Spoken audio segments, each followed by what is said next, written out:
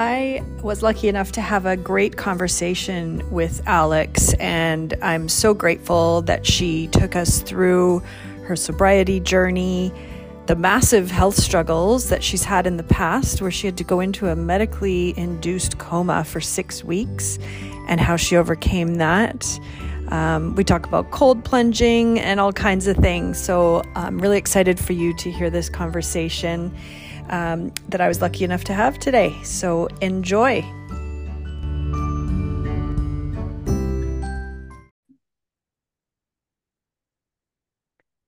Hello, and welcome to the Returning to Me podcast. I want to welcome you, Alex Vigue, for joining us today. Thank you for being here. I'm excited to be here. Thanks for having me. I'm excited to chat with you. So you are a marketer, a copywriter, an SEO inbound strategist. You are the co-host of the Let's Not Sugarcoat It podcast. And you're the mom of 2 kids, a public speaker, a writer, and an entrepreneur. Yeah, I guess so. That's a lot of things, It actually. is a lot of things. And it's funny when somebody reads it back to us, Yeah. right? You're like, oh, wow, no wonder I feel busy all the time. Right. So I wanted to talk about your podcast. Let's start there. It's called Let's Sure. Not Sugarcoat It. And it's really an honest conversation by 2 moms. Isabella is the other mom. And I love how you guys there's no limits there on what you'll talk about. It's really just a place to be honest and have conversations about the motherhood journey and all the craziness that sometimes comes with that. So I wanted to ask you, and I was also lucky enough to be a guest on there, and I've listened to many of the episodes. What has been the biggest surprise for you about doing your podcast? Something you didn't expect? Right. Um, I think just we wanted community for sure. And I think the biggest surprise to me is just people's openness and willingness to be vulnerable and really dig deep in a really public forum. Like there's been people on who've said, "Oh, I haven't wanted to share this and I didn't think I'd share it Mm, publicly," but they talk about it and just the influence that that has on people to really connect and feel heard themselves. I think that's been a really mm-hmm. big surprise at just how much people wanted and feel like they needed that. Yes. And so that's been really nice. It's been powerful, I think, for us for that. And the thing that's interesting is it's not the same as putting something out on social media. It's when you're talking in a podcast, I've had that feeling too, where it's almost safer. You can get vulnerable because there's only certain people listening, right? And those people are obviously open to these type of conversations and want more of them. So I like that it does feel different than just posting something to the masses.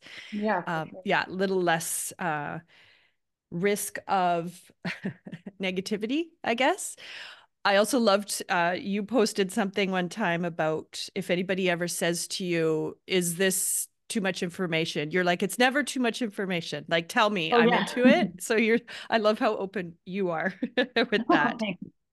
Yeah. So what are some of the favorite podcasts that you like listening to?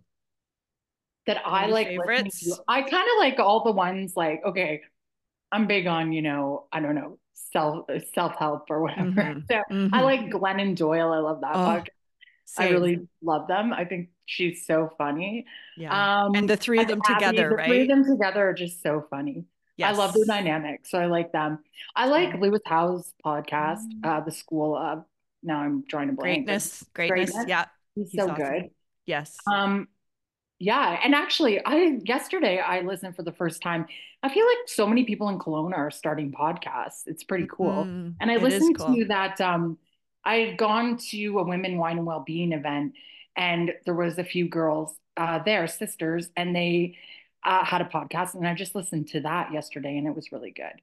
Oh, So, nice. so Do you many remember of what it them. was called? Proof it's possible. Oh, cool. Yeah, I'm just Yeah, and like, it's not right. it's Yeah. unlimited, the number of topics and specialties. So yeah, there's so much room in the market for more of for people to be doing that, which is great. I wanted to ask you about, I saw a picture of you in a cold plunge the other day. Did you do that in the lake? Yeah, I did in the lake. Oh, Oh, and wait, I was going to say one more thing about podcasts. I have been a binge junkie on murder podcasts, but I moved away from it for a bit. oh. But like all the murder podcasts, I used to really love those. I can't believe how many people do. I was telling my girlfriend, what does that do to your stress and your cortisol, right? Because I'm sure you hear some crazy stuff on there, but Yeah, people love the love whole them, crime murder stuff. you know. Yeah. Yeah. Yeah. So And it's it's a deep addictive. dive there. But okay, cold plunging. I So do you that went in in Lake Okanagan yeah, in January or December? in December. I haven't December. last week they canceled it. Every Sunday you can Oh, go to Cold Dip with the Cold Dip community in Kelowna. And it's always at Tugboat Beach at 10 a.m. So feel free to go.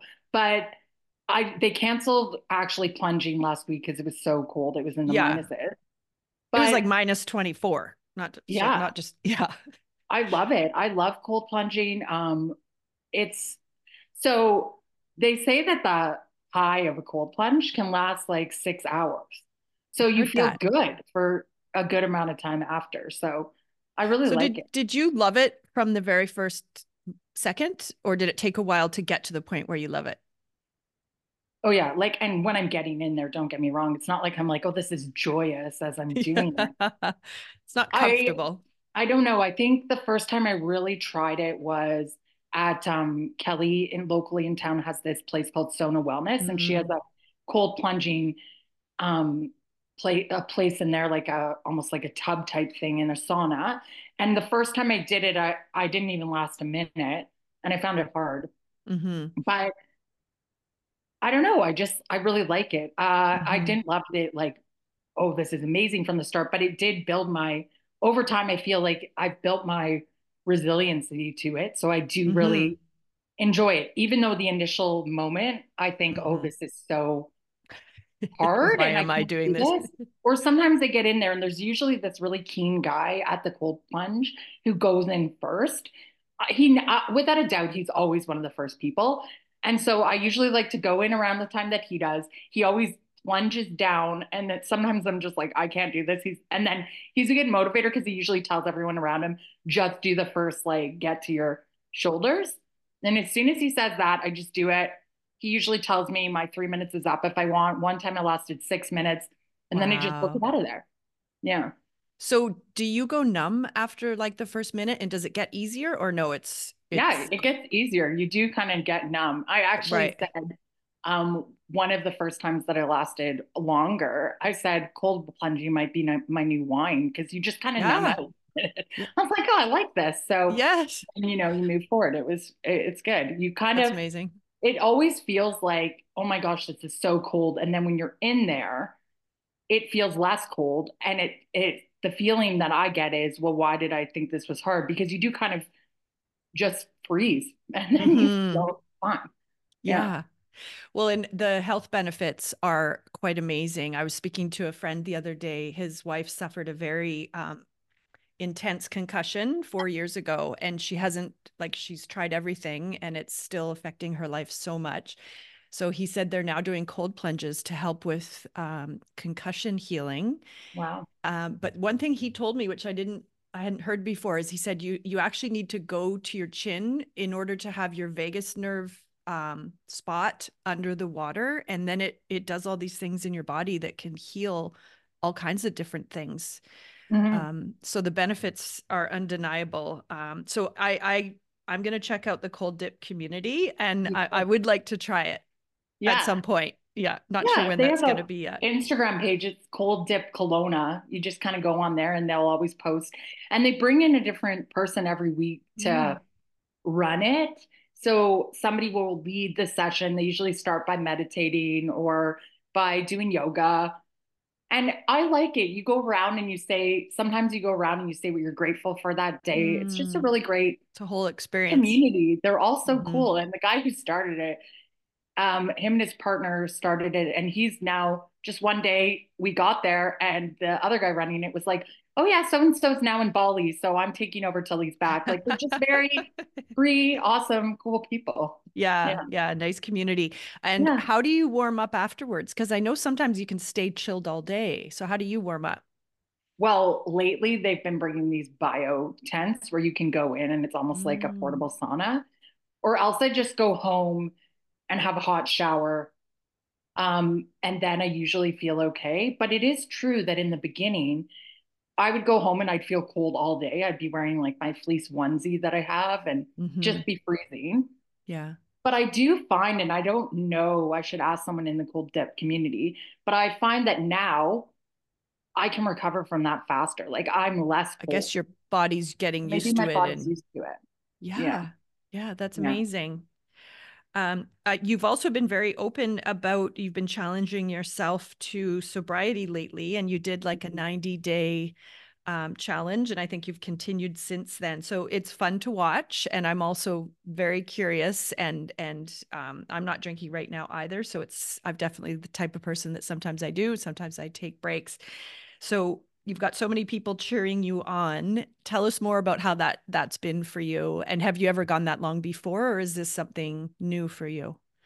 Um, well, once in COVID, I did give up drinking for 80 days, but I think it was different than this time. It was more uh proving, maybe it was more like white knuckling it, proving to Mm-hmm. myself that I didn't have a drinking problem, so I could not drink. And then as Yep. soon as I drank after those 80 days, I just went back to my Old my drinking habits. ways, old habits. Um, and this time, so basically what happened is like I have struggled with my relationship with alcohol for years. And Yep. what happened was I was on a vacation with friends and I was just blackout drunk the whole time. Mm-hmm. And I got back and people were frustrated at me because of the way I'd been on the trip. And on the way down from the trip, ironically, on the way to the trip, I was going to a work thing first and I was reading Holly Whitaker's Quit Like a Woman. Like the Yes, I thought read of that. is my relationship with normal in alcohol, like it's been in my brain Mm-hmm. forever. You know, even in Mm-hmm. my 20s, I wondered, oh, do people always drink like this? But, you know, you just carry on. And so then I got home and I was staying at the time with my ex-husband because I was moving houses and I was staying in my original house. And after I got home that day, I basically, the next day when we woke up, I had coffee and I said to him, I think you're right. I think I have a drinking problem because he'd said this to me before. And I said, I don't know what to do about it. Mm. But it was kind of a powerful moment because he said, you know, Alex, if there's one thing about you that I know, it's that you can do hard things and you'll figure it out. And so then I said, okay. And then I committed at that point to 90 days. And I used the 90 days. And where I think it's different is it was the first time in my life that I said to myself, you have a really unhealthy relationship with alcohol. And I asked all those questions that everyone in the sober community is always saying to ask. Why do you drink? When do you want to drink? How come you want to drink? What is drinking mask for me? And so I was Mm. able to look at the whys behind drinking, um, and really recognize how it's shown up in my life. And so it felt I felt a lot of freedom in it. And I find a lot of freedom in not drinking. And I thought, Mm-hmm. okay, well, I can't get to 90 days and obviously like I have a counselor and all these things too, right? So I can't Mm-hmm. get to 90 days and then just suddenly go back to drinking the Mm. way it was. So I was like, life has been so good by not drinking. How good Mm-hmm. can it be if I continue not to drink? And so I am, you know, and who knows, maybe I'll give up drinking forever. Probably that's the goal. But right now I'm like, you know what? I'm giving myself a year to really look at alcohol and say, why is it so important? And as soon as, see, I could go about this topic forever. As soon as Yeah. I look at alcohol, the more I realize it just shows up all the time and how much it showed up in Mm-hmm. my life. But it's almost one of It's those feelings. everywhere. It's everywhere. And once you see it, it's like, I can't unsee it anymore. You know, Mm-hmm. it's Yeah. everywhere. It's in every, we use alcohol to celebrate happy times, to commiserate together about miserable Mm-hmm. times. It's always there. To And blow it off really is the only stress, drug. to Yeah, yeah. yeah, stress. And then like I start realizing it is the only I listened to a podcast the other day and they were talking about it's the only drug that we would question why it's not at a kid's birthday party, right? But you're not like putting a table of joints out and saying, "Hey parents, here have a joint." Well, you have your Yeah. kid birthday party. It's just such a fascinating drug because we've Yes. glorified it as a society. Yeah. I've glorified it. I mean, it's been in my life forever. Yeah. Mm-hmm. Yeah, it's been a big part of in my life and in my family's life and how I grew up and watching my parents. It was it was brought in as a way to be social all the time with people. So I'm also trying to separate that and teach myself how to be social with people without having that. And there's so many more options now. And now in Kelowna, we have Sobar, which Yeah. is, yeah, a sober bar with lots of different mocktails and options for people that want to still get out and celebrate and meet with friends and that, but don't necessarily want to go to a place that's serving alcohol. So and just so we're educated more now. And I notice my kids, my son who's 24, will say to me, "Mom, you don't realize how bad wine and alcohol is for you." Right. So Little it's, younger people are saying so much. It's so yes, interesting. yes. And then when you read the science, and even in that book, How to Quit Like a Woman, is that what it's called again? Mm, Yeah, like it is actually poison. So why are we putting poison into ourselves as a way to yeah. like relax and blow off steam? It's not healthy. Okay. And thank you for that. It's really fun to watch you and to cheer you on. And you're being so open and honest about that. And it's really cool. I can definitely relate to so many things that you just said. So Mm. you're not alone in that. Well, thank you. Yeah, Yeah. and I think one thing that you were saying about when you recognize it in how it is in our parents, etc. So I had this Mm-hmm. friend, and I keep thinking about her in elementary school. I had a friend, and she was from what you would call like the wrong side of the tracks, right? If you're like, oh, she was from the wrong side of the tracks in the city that I lived. Her dad, everybody thought he was like the alcoholic, like he drank all the time. He drank hard liquor. Her mom had died of a drug overdose, and it was like Mm-hmm. everyone was like, oh. But then I think about the way I grew up, and my parents, they were golf course members. They drank when they socialized with their friends. They came home drunk quite often, but that's not seen in society as a drinking Mm-hmm. problem, right? Because Right. It's like it's high so functioning. interesting. It's high functioning on the right side of the track. So like it's a society Yes, so interesting, it you know? is. Yeah. Yeah. And you were just making me think of something. It completely left my brain, but it'll come back to me in a second, I'm sure. Um, so also, I was curious about what is the biggest sort of health challenge that you've ever had? And I'm curious how you overcame that. Like health challenge in my life. Yeah, I'm leading you to the story you've told me She's leading before. me to my life. Okay, so in 2009, I actually got swine flu when swine flu was at the time they were calling it a pandemic, but Right. after Like the that's fact, H1N1, right? yeah. So I got H1N1 in back in the day in 2009, October 23rd, 2009 was when I went to the hospital. But essentially, I had a week before that, I had what I thought was a pneumonia. So I went to the doctor. I was like, I'm coughing. And they did an x-ray. I went to a walk-in clinic, but they did an x-ray and they said essentially that I had pneumonia. But they said that, I needed to be monitored because if it got worse, I needed to go to emerge. And so basically, I was home, I was sick, I wasn't getting better. Sometimes I felt like I was better, sometimes I was worse.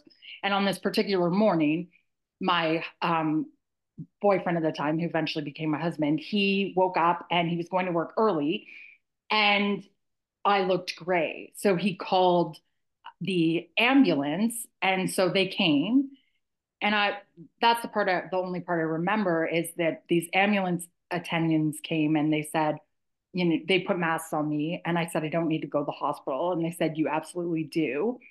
And Wow. then they took me to the hospital and essentially they put me in a medically induced coma eventually and so I was quite ill. So it's quite a lengthy story, but basically I was on life support and I Wow. was in the hospital for a long time, but for 6 weeks I was in a medically induced coma. And it was on this machine basically to save my life. It was called ECMO. And they use in the hospital quite a bit if you're waiting for a heart transplant, bunch of things, but they had been starting using this machine where they got it from Australia, Mm. this idea from Australia to use it with people with severe cases of H1N1. So they put me on this machine. And at the time, I ended up being the person who stayed on that machine the longest in the ICU. Now Wow. they change out the thing all the time. And people, when I last spoke to someone at that hospital, somebody had been on ECMO for over 3 months, but I was in it for 26 days. I was in life support.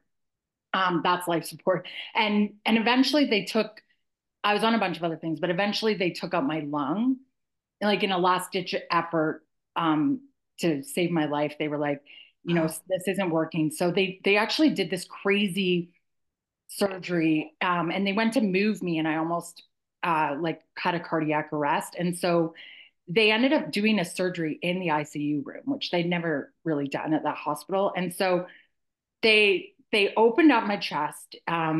It's called thoracotomy or thoracostomy, and then they opened up my chest, and they were like, "Her lung is dead." And so they basically said it's necrotic. It's called. So then they said if she's alive in a week, then we'll do the Ooh. surgery. So then I lived a week, and then they took out my lung, and then I lived, which I wasn't supposed to because it was a 20% chance of living. Oh. And then they just slowly weaned me off of this medically induced coma. And so I woke up, and 6 weeks had passed, and here I am in the hospital, but I'm trached, like at a trach, because I couldn't breathe by myself. And I was lying in this bed, and I couldn't, because when you're in a same position for a long time, your muscles, Mm. they atrophy. So you can't Right. move. So you couldn't move any muscles. And so then I had to spend more time in the ICU learning how to breathe on my own through these things they call breathing trials, where they slowly like take your ventilator down, and you do almost like sprints breathing at certain levels with your own breath. Mm-hmm. And then I had to, do physio to walk and all this stuff. And Wow. it was crappy too, because when they took my lung out, you have this bronchial stump. And so they, shove all the stuff, tied up. They're like, yeah, it's great. But I had this infection still from the H1N1 and the pneumonia.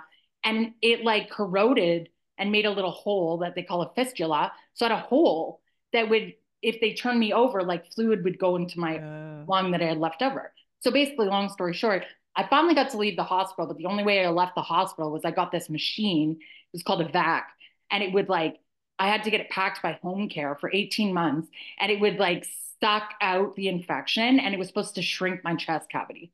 And then mm. eventually I was like, I'm done with this. And they were like, yeah. And my surgeon wanted to keep it in longer because it was working, but it was just like, this is too much. Like I had to leave my job to go get it packed at the hospital. It was blah.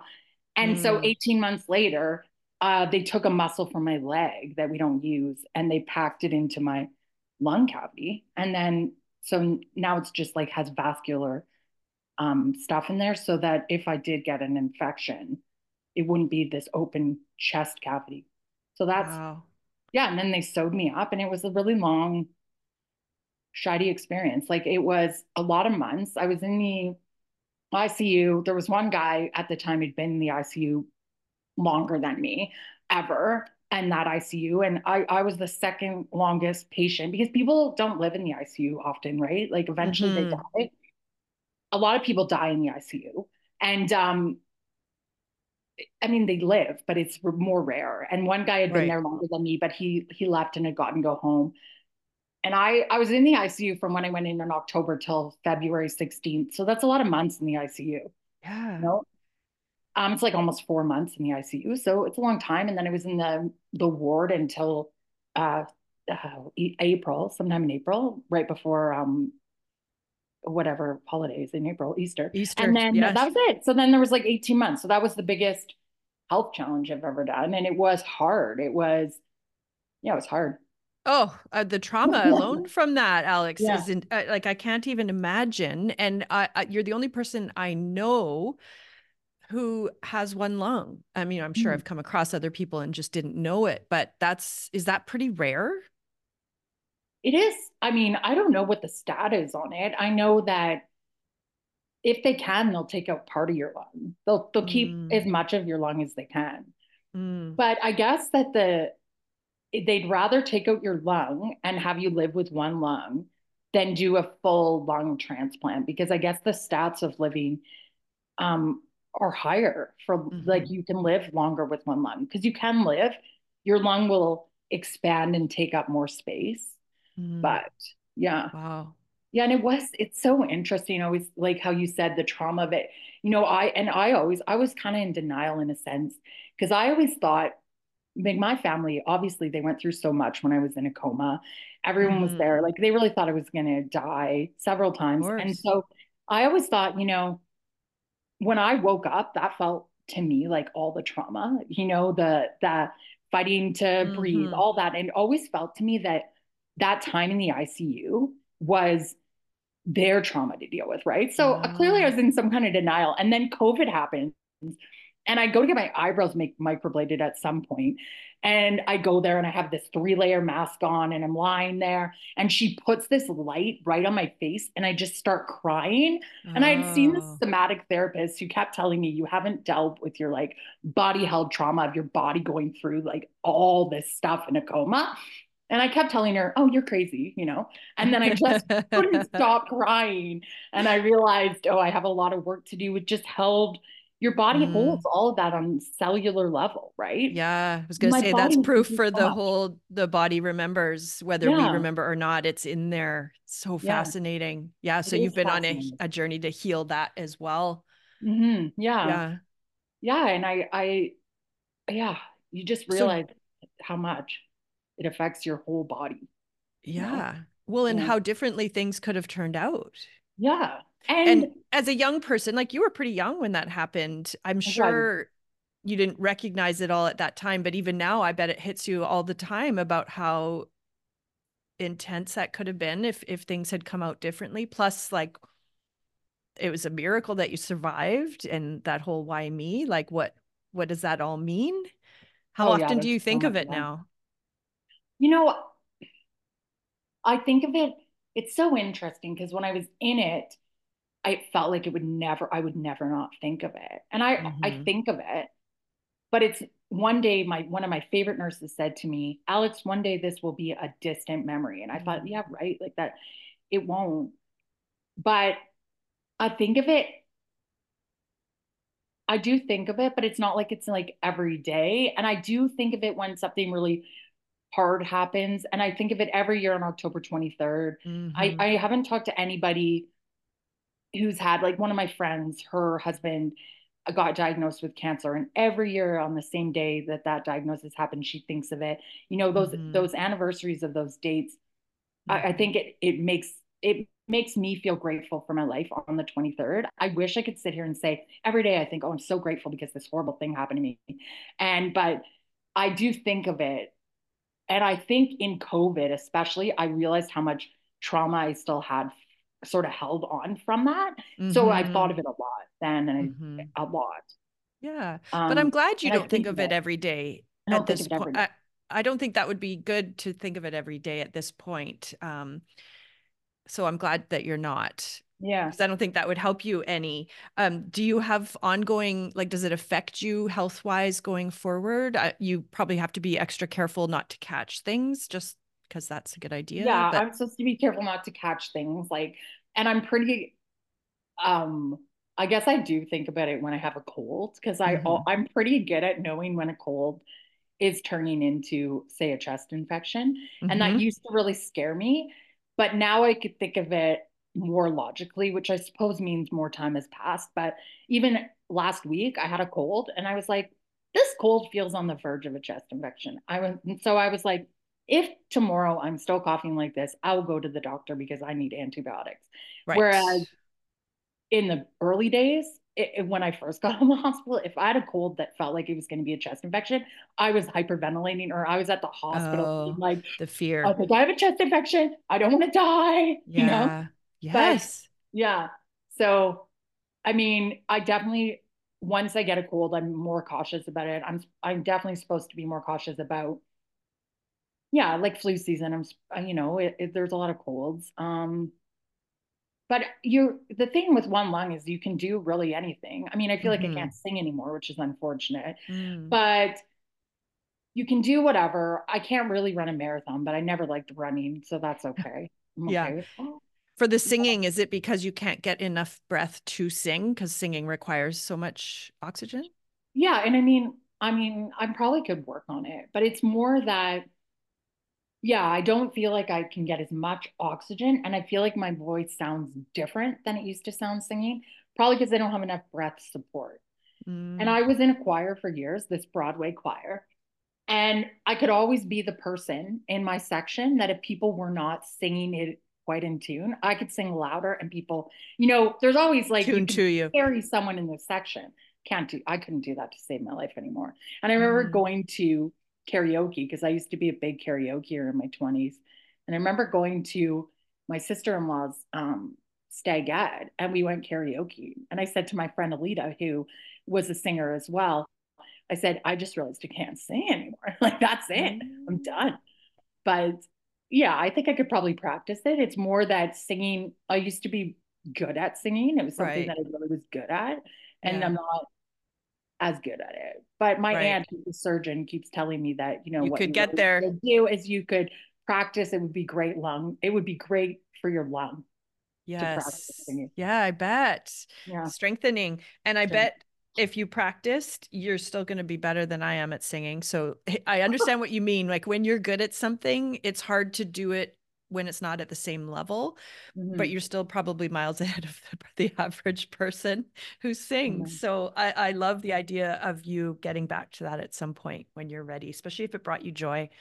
Yeah. Thanks. Yeah, it might sound a little different, but maybe after a while it wouldn't even. Who knows? The human body's pretty amazing in what it can accomplish, right? Totally. Yeah. I I mean, the body. remembered what I was going to say to you before, so I'm just going to go back to Yeah. the drinking thing because I'm Mhm. curious. I have a girlfriend who hasn't drank in years, and it always surprised me how okay or not okay other people were with her choice to not drink. And she was Mhm. constantly asked, why aren't you drinking? Or why wouldn't you come to the bar with us? Or why wouldn't you? And it frustrated me because I was like, we need to stop asking people why they aren't drinking. It Yeah. like it's nobody's business for starters, but also I'm like, maybe there's a reason they're not drinking and they don't necessarily want to talk about it. And why are we sometimes not okay with somebody just choosing not to?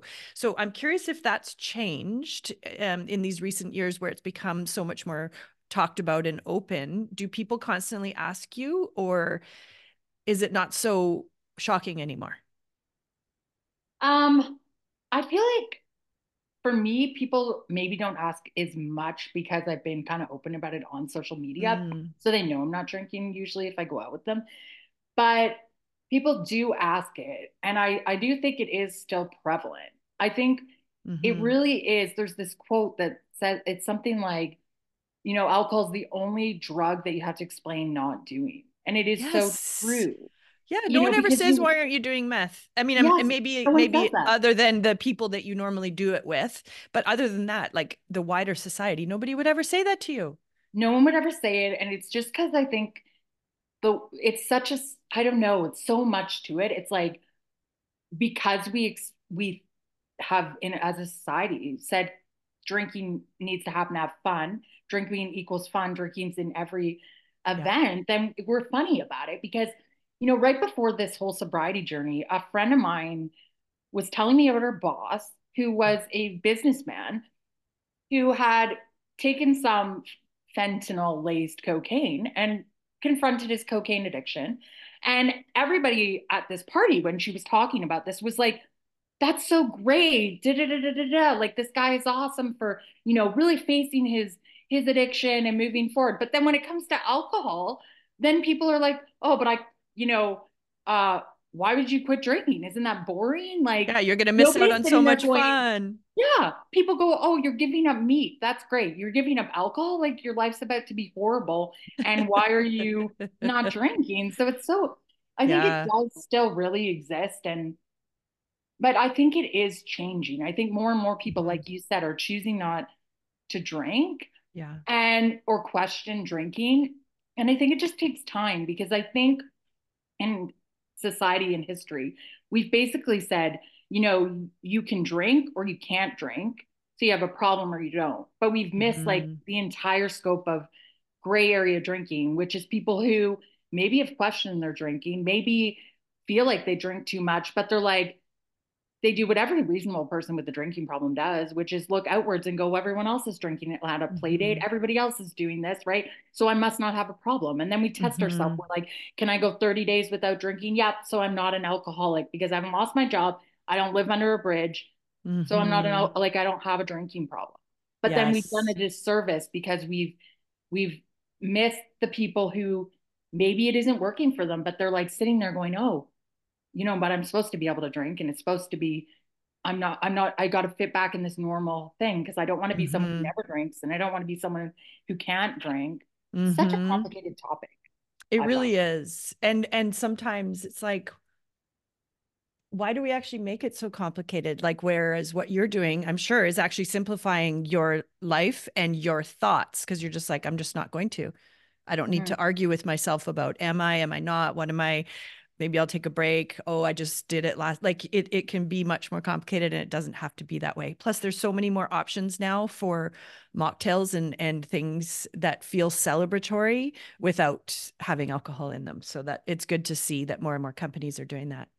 Yeah, totally. And even Yeah. like my sister's in the wine industry, and Mm. she was saying the reason she realized as an industry that was really changing is because she went to Mexico and she was pregnant and like last year, and she realized how many things at the all inclusive had mocktail options, which Oh. even like 3 years ago you wouldn't have really seen that, right? So it's Hmm. interesting. It's more of a Yes. global movement in a way.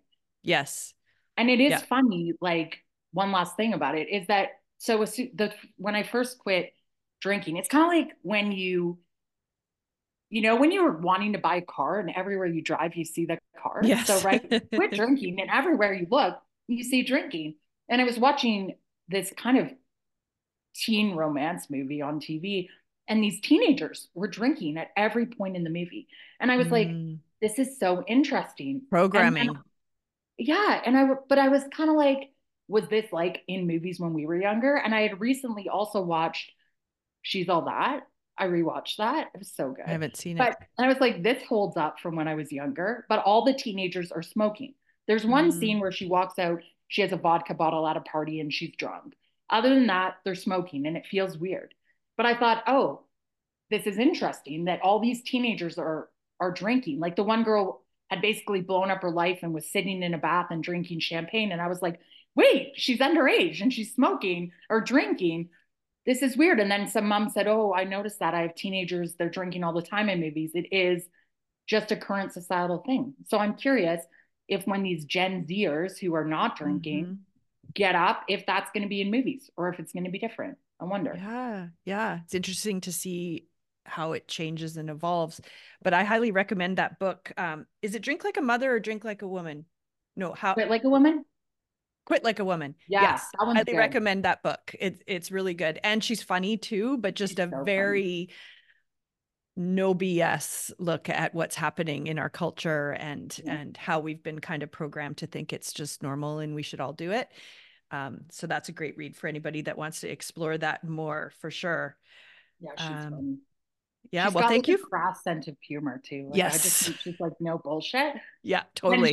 she's able to call herself out so much and be Yeah. like, oh, she's just funny. And very revealing about her Yeah, own path as well and her own struggles and also AA doesn't necessarily work for everybody, right? So yeah, it's great that there are different options and more education now on finding what works for you, and there's no one size fits all yeah, for how totally. people are going to quit for sure.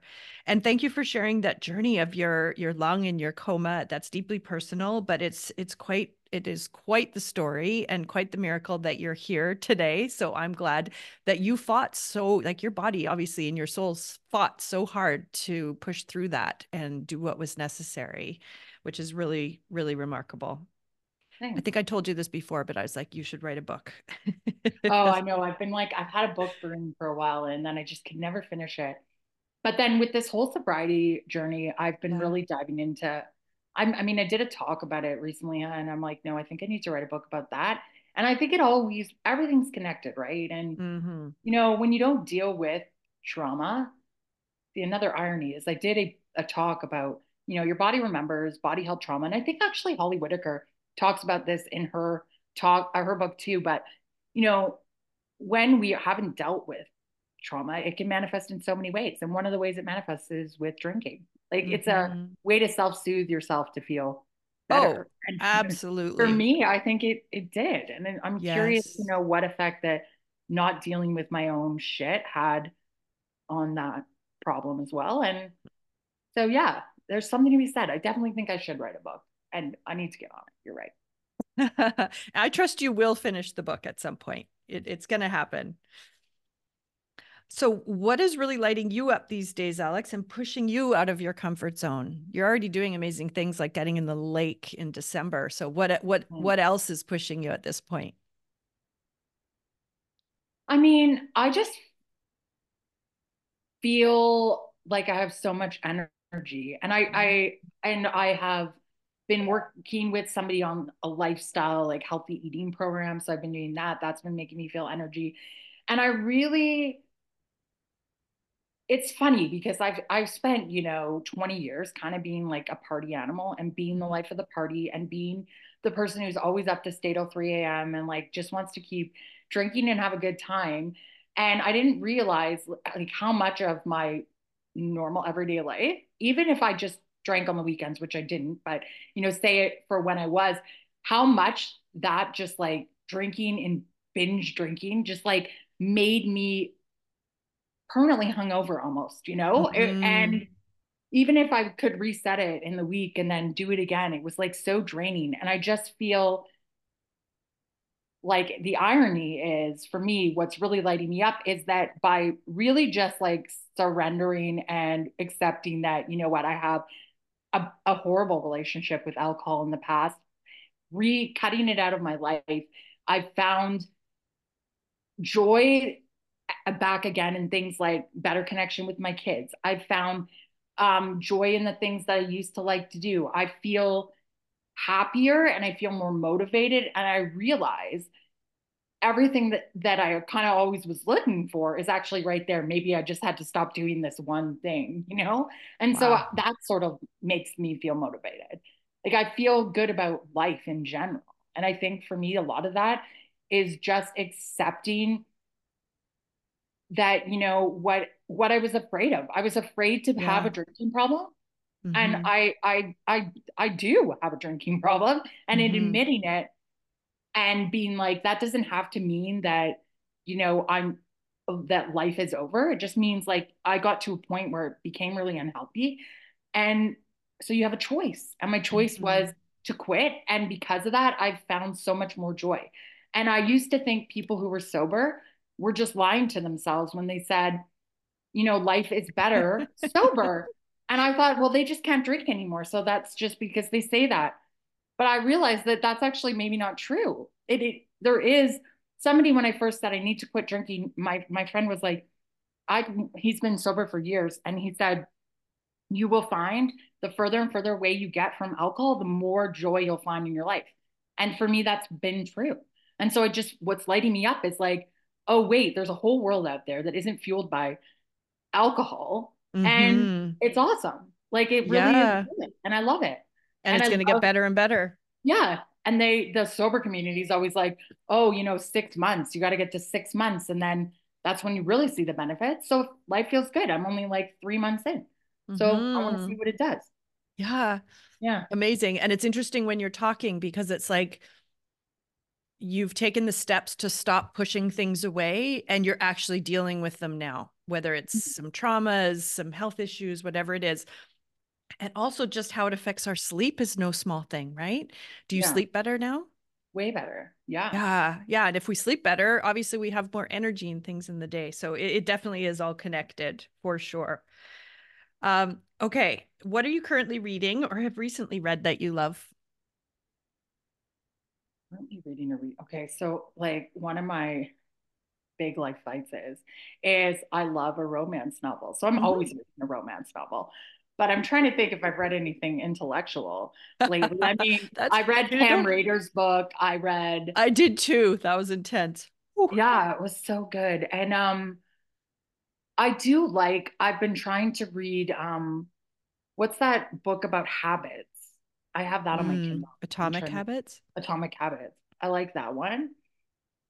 but like mostly I just like love a romance novel. And Mm-hmm. I read that Jamie girl's book too recently about addiction, but I forget what it was called. I read that Holly Whitaker book, like I said, not long Mm. ago. I feel like I've been kind of, maybe I'm in the quit lit right now, but I've been reading a lot of that. But then really all like the number one thing on my Kindle is always a romance novel. Like Yeah. I have a reading. So I've never been one of those people. Like I see all these people saying, oh, my goal this year is to read 20 books this year, or my goal is to read.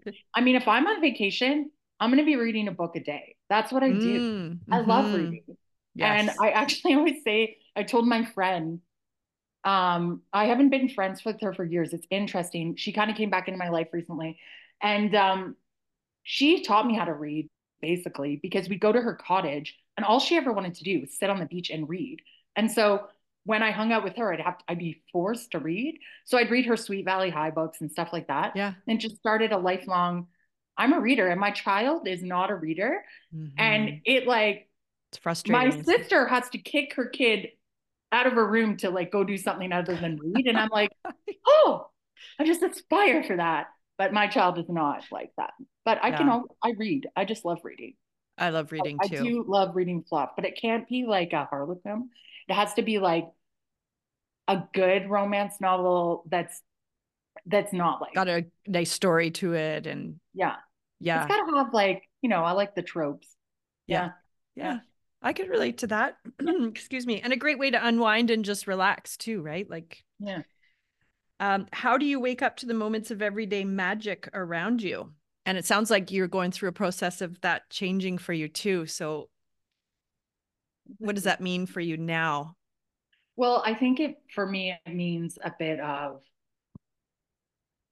taking a minute to organize myself in the morning. I used to get up and I'd be like, just, I needed to get my coffee, which I still do. But then it was like, I slept till the last possible second and then Mm-hmm. felt really rushed.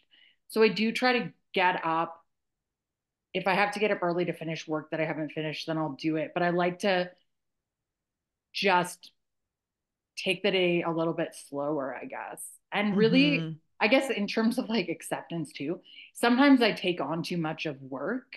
And then I used to really just like at 5 a.m. think I had to work until I drop the kids off, but it's just not effective because then I can't give them the attention. So I've been really Mm-hmm. channeling trying to time block. And if I don't get to Mm. something, I'm like, well, the next time I set a time for this, and sort of questioning my own need to perfectionism towards that. So I just like to start the day, have a coffee, get up before the kids when I have the kids, and then just like get into the day, but set the goals of what I need to have done rather than just feel like I'm trying to keep up Yeah. and swim all Yeah. the So it time. sounds like with more intention and Yeah. giving yourself that time before that, yeah, the kids are up and the kind of craziness can take over. I'm reading The Miracle Morning right now, by Hal Elrod, and it's really, really good. I've become a morning person over the last few years, so I absolutely love my morning routine, but it could definitely use some tweaking. So that's a book I'm enjoying right now. Nice. Um, yeah.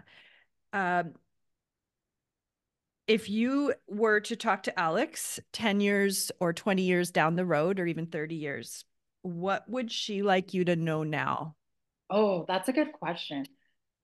Um, I think that she would like me to know that it's all going to be okay and that there's so much more than just having to put constant pressure on yourself to be perfect or to get things done the right way the first time. And Mm. that in the end, it's all going to work out if you just stay close to your um, most authentic self and your values and really just stay in alignment with that. Then it all Mm. works out. So stop Great putting so much pressure advice. on yourself, Alex, of Yes. 2023 or 4. Yeah. Okay, I want you to write that down and read I that will. every day. Yeah, Every day because for 20 years. that's very powerful, and I love that you can tap into that so well. And it is a good exercise to think of that, because sometimes it's exactly what we need to hear, and we kind of trust by thinking that's coming from a more experienced, wise version of ourselves in the future. Right. Yeah. Yeah. I like Awesome. it. Thank you. If you were going to put on a song to dance to in your kitchen, what would be something that would get you fired up and you'd have fun dancing to? Well, I do enjoy throwing on any T Swift for that. Um, yeah, I mean, my go-to like songs are never poppy except T Swift. Mm. And then I always go to my go-to hit on a song to get in the zone is always like a Vance Joy song. I just love it. Mm. Yeah, yeah, I love Vance Joy. I'll always Yeah. put him on. Yeah. Yeah, I like him too. yeah. That's great. How have you found inspiration in times of darkness? Romance novels? No inspiration in time. I was saying I'm not sure. Like I realize about myself that sometimes I'm quick to be like, this isn't working or this feels horrible. But then I've realized recently that when I'm really pushed into a wall to what feels like a time of darkness, for some reason, I have an innate ability to be like, this is what I need to have done. But it seems to take getting me to like, I don't know, be lying in a hospital bed, Mm. piss everybody off in Vegas, who knows? But like, it seems to take getting me to that point. And then I'm able to just dig deep and be like, okay, now what? And actually, Brad or my ex-husband is like, Hmm. he always says, or used to tell me that I had a great ability to like, I would cry, get mad, get frustrated. And then when I'm mad, like, or I'm like, that's it, then I Hmm. just seem to have this ability to be like, this is what needs to be done. You know what you need at that point. Yeah, but it would be nice to get to that before. I'm going to work on that for the next 20 years. Yeah, Well, and I have been a single mom as well, and you're a single mom right now. I found it can be amazing having more time to yourself when the kids are with their father, but it can also be really uncomfortable sometimes, especially if yeah, you're not used to all that quiet and an empty home. Um, so have you found that transition like because at that point in my life I didn't like spending time alone. I hmm love it now and I can't get enough, but at that time it felt very lonely at times. How are you with all that? I mean, I know you're a very busy person, so it's not that you don't have things that you're working on, but there's still a lot of hours in the day where you're on your own on the weeks that you don't have the kids. for sure. Yeah, I mean, I think I'm trying. I more and more I find myself able to spend time alone with myself. I do find it lonely, and I do like I hate transition days. Like I've been trying Mm, to not hate them, but even last night, because today's my transition day, I was mm-hmm, like, it does feel sad when the kids go. Like you don't get mm-hmm, into it thinking, and it is so funny, ironic, because there were so many times where I'm like, everything feels chaotic and I want to be by myself and I want to be alone. But I do find myself thinking, it is sad when they leave. Like you miss that mm-hmm, buzz of like family life. But I have been really trying to lean into that week being the time that I do more stuff for myself, that I mm-hmm, maybe work more than I probably need to, then I can take more time to not work on the days mm-hmm, that they're here. But it is a lot of time to be by yourself. And it's a lot of time just, yeah, it does feel lonely. But mm-hmm, I'm really working on trying to, find the good parts of that. But I do find it hard. But ironically, I think I was saying to my sister, that it's so interesting because in the beginning I was just mostly sad. Like your kids leave and it's mm-hmm. sad. But then it is interesting the more time you spend with yourself because then you also like you have to adjust to that transition every week. Then you also have to adjust to the transition when they come back, right? You just had this Yeah. silent house that's super tidy. Yeah. And then everybody comes back and it's like boom. And then it's like, Yeah. oh, so it's just always a transition for everybody, I guess. Yes, yes. I used to call it reentry because Right. you're like those transition days are tricky and they're tricky for the kids and there's a readjustment that they're going through as well. And it always took a day or two to settle in. And then I'm sure it's experienced that way in their dad's house as well. Like it's a thing. Yeah. It's a thing. It's Yeah. interesting. But it is, I do find like the loneliness is getting a bit better. And I think that the biggest thing that you had Benita on here, right? So then Mm-hmm. Benita once told me that the biggest relationship that I needed to fix was with myself. And she was right. And Yeah. I think that this time alone has been good for me. And this time alone, not drinking has been good for me because it's not like in this time alone, which maybe I did in the beginning of my separation, I would just drink more. But now Mm-hmm. I'm forced to spend time alone with myself and really dig into my shit, which has Yeah. been good. Like Mm-hmm. it's worth it, but Mm-hmm. it is lonely sometimes. And sometimes being okay to just have a cry. Like if I'm feeling sad, have a cry. And even though you feel like, oh, but if I do that, I'm going to cry for a whole week. And it's like, no, you won't. You'll cry Yeah. for like 10 minutes and then you'll get tired of crying and then you'll move on to something else. But just processing whatever those emotions are. Mhm. I used to be afraid of that for sure, of that lonely kind of, it felt like a dark feeling. But now I realize just release it and then you can get on to doing whatever it is you want to do, and you've let go of that pain, which is important, Mhm. so that it just doesn't get stuffed down or numbed out or whatever it is Or that we like do. stuck in your body. Yeah. I had a friend Yeah. once, she does breath work, and she always said that emotions were just energy flowing through us, and it's so true. Yes. And if we Yes. let that emotion flow through us, then it's so much more cathartic than if we try Mm-hmm. to stuff it. Yeah, I totally agree. And like stored in our joints and all that kind of Yeah. thing. I have a sore left hip right now, and I'm like, oh Lord, I don't even know what that means, but I know it means something. Right. Yeah. Yeah, for sure. Well, I just thank you so much. I absolutely love this conversation, and I appreciate your vulnerability and honesty and openness with all of this. And it's really fun to watch your journey as well.